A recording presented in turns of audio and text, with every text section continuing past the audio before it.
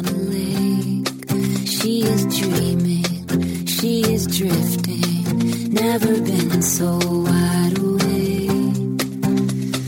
Captured in the moment by the beauty all around her, there's nowhere else that she would rather be. Hello and welcome. This is Corinne Motakaitis, and you're listening to How She Really Does It. Today is another MINISODE episode, and I'm going to be talking about wholehearted living. What is it and why it's so important for us? But before I go into that, I want to note that I'm going to have links to other MINISODEs that I've done in the show notes about some of the topics I'm going to be talking about here in this MINISODE. And to keep it shorter, I'm not going to go in depth into shame or vulnerability, but I have those links. I have those shows that you can go listen to as well. The definition of wholehearted living, according to Brené Brown, is about engaging in our lives from a place of worthiness. It means cultivating the courage, compassion, and connection to wake up in the morning and think, no matter what gets done and how much is left undone, I am enough. It's going to bed at night thinking, yes, I'm imperfect and vulnerable and sometimes afraid, but that doesn't change the fact that I'm also brave and worthy of love and belonging.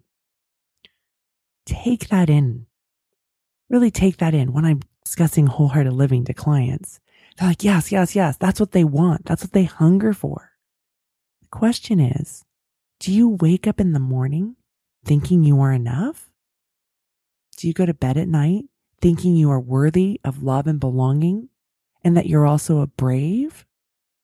We often don't do that because we live in this scarcity culture, and the daily messages we are bombarded with through the media, amongst family and friends, what we grew up with in education or what our kids may be going through in education, in our workplaces or in sports, or if you have kids in youth sports. It's this idea of shame and comparison and disengagement. Shame is that voice of you're not enough. Again, there's the MINISODE for you to listen to. Comparison, where we despair. And the disengagement, where we are disconnecting from other people. We're hiding away. Maybe we're hiding behind our phones when we go to events. That's the culture that we live in. And there's a lot of drama. And then we create these stories where we indulge in the drama in our minds. In the stories of I'm not enough, it's never possible for me. If I could only do it perfectly, then I would be happy, and it's never going to happen for me. But when we can really believe in ourselves that we are enough, that we may not get everything done, but we are still enough, that we can be imperfect and vulnerable and sometimes afraid, but that doesn't change the fact that we are worthy of love and belonging. Wholehearted living doesn't mean that things don't get messy.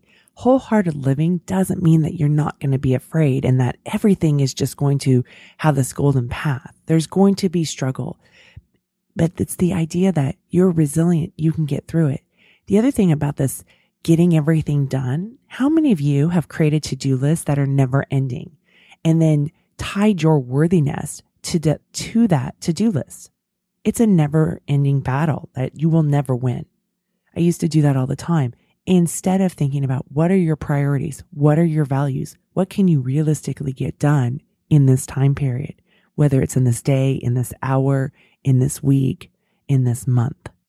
When you do that, you're practicing living wholeheartedly. And those daily practices are courage, compassion, and connection.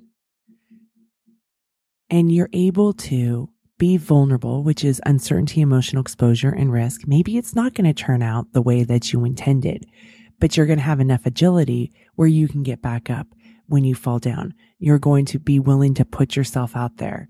You're going to check in with what are your values.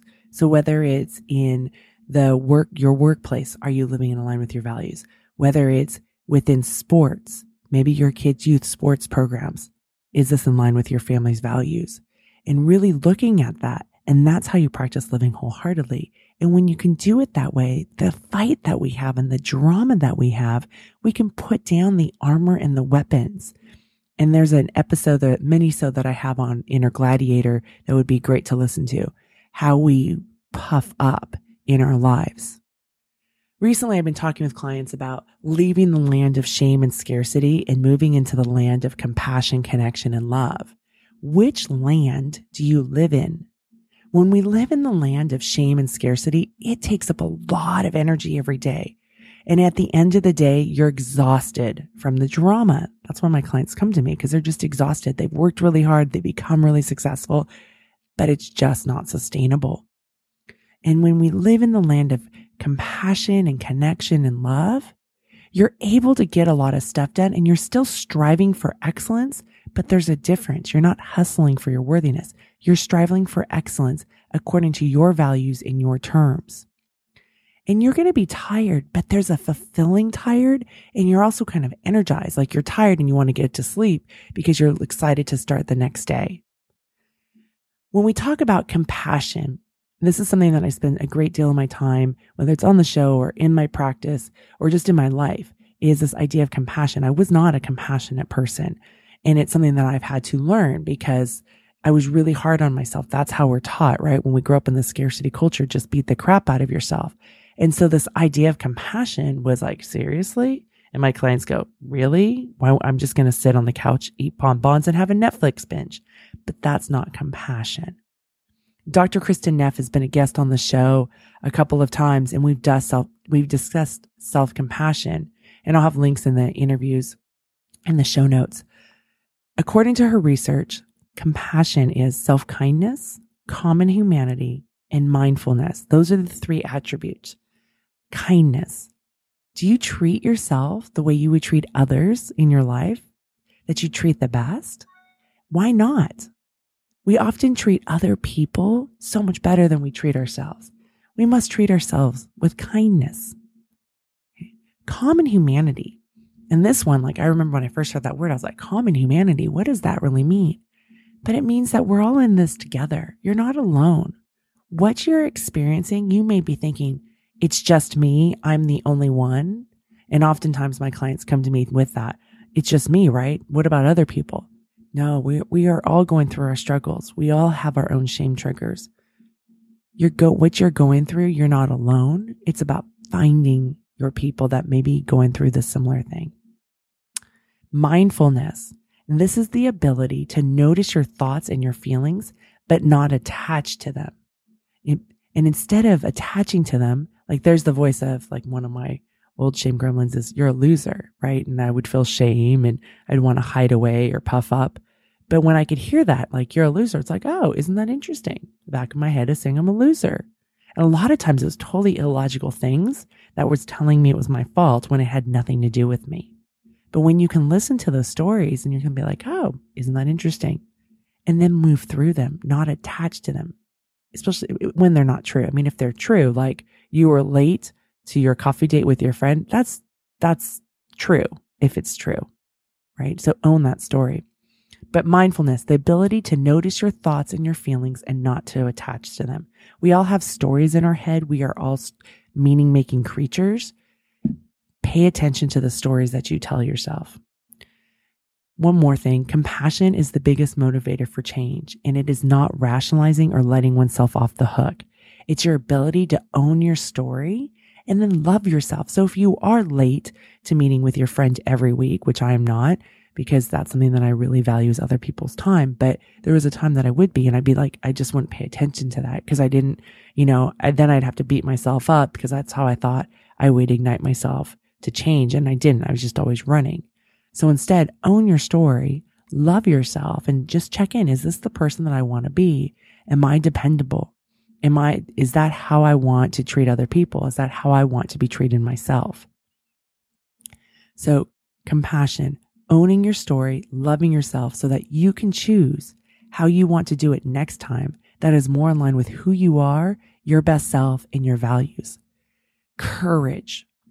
Yes, it is scary to live wholeheartedly. I guarantee it. It is. There will be fear. There will be vulnerability, which feels a lot like fear. But when you live this way, you aren't distracted by the shame gremlins and the noise in your head and the comparisons and the despair and the numbing with food or alcohol or overspending or hiding in social media. You're actually living your life and it's deliberate and you're taking responsibility. You're owning your story. Often we want to run from our story as it can scare us and trigger shame. But when you live wholeheartedly, it takes courage. And you have this. You've got this, you guys. You can do courage and be brave in your life. And it's so worth it. And then connection. Real connection with other people means that the entire mess of you shows up. Like, own your whole story, own your strengths, own your weaknesses, and connect with other people. And that takes courage, because so often we're afraid that they're going to hate us, and maybe they will. But isn't it great when you know who are your people and who are not your people?